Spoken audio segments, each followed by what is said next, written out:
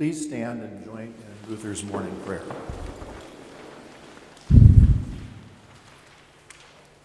In the name of the Father, and of the Son, and of the Holy Spirit. Amen.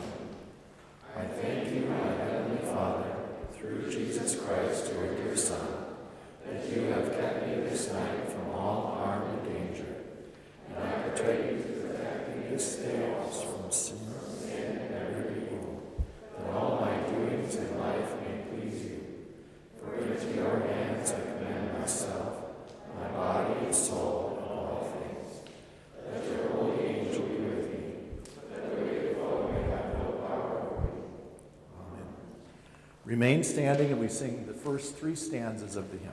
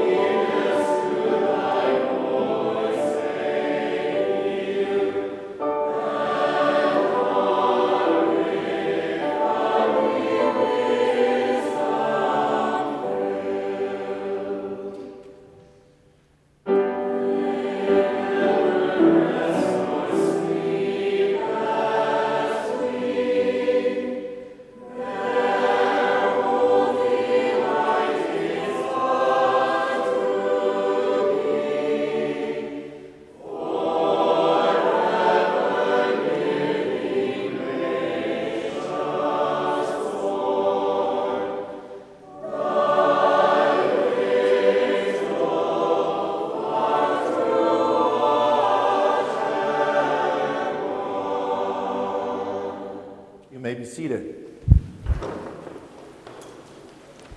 Today, September 29th, is a festival in the church calendar referred to as the Day of St. Michael and All Angels. And it's a wonderful day in that it's specifically dedicated to speaking about the doctrine of the angels.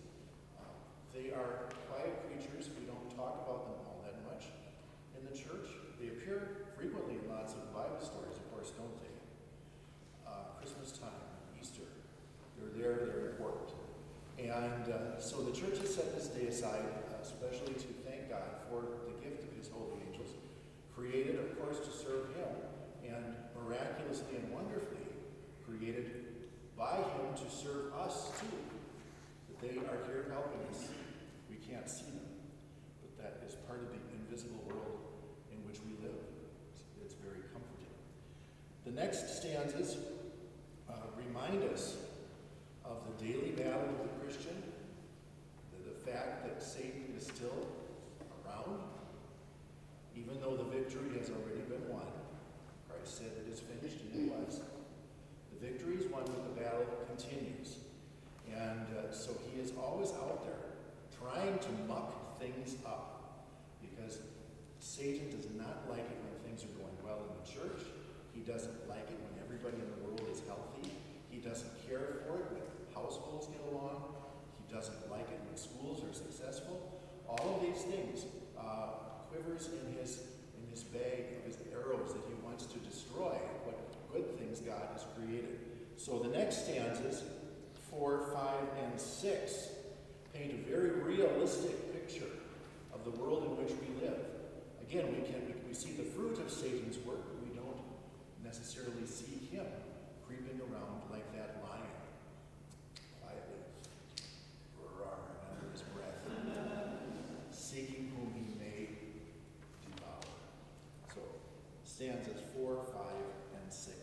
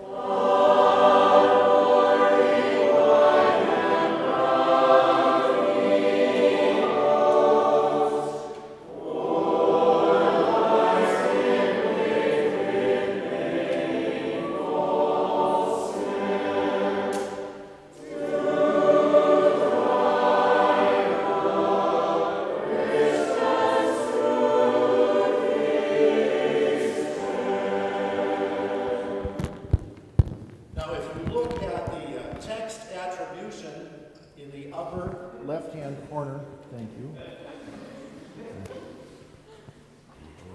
Growling, roaring, sneaking up on you when you least expect it. Where did that go? Oh my gosh. Check if the pacemaker is working. It is.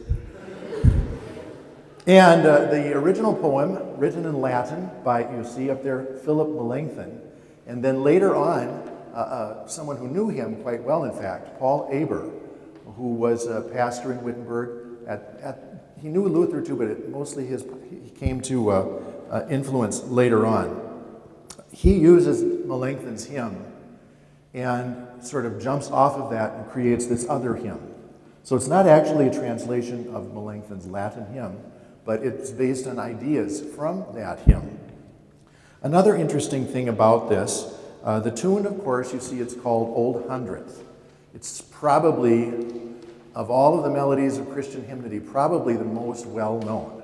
You can go, well, you used to be able to go to like any picnic or something and say, stand up and we'll sing the doxology, and everybody could do that.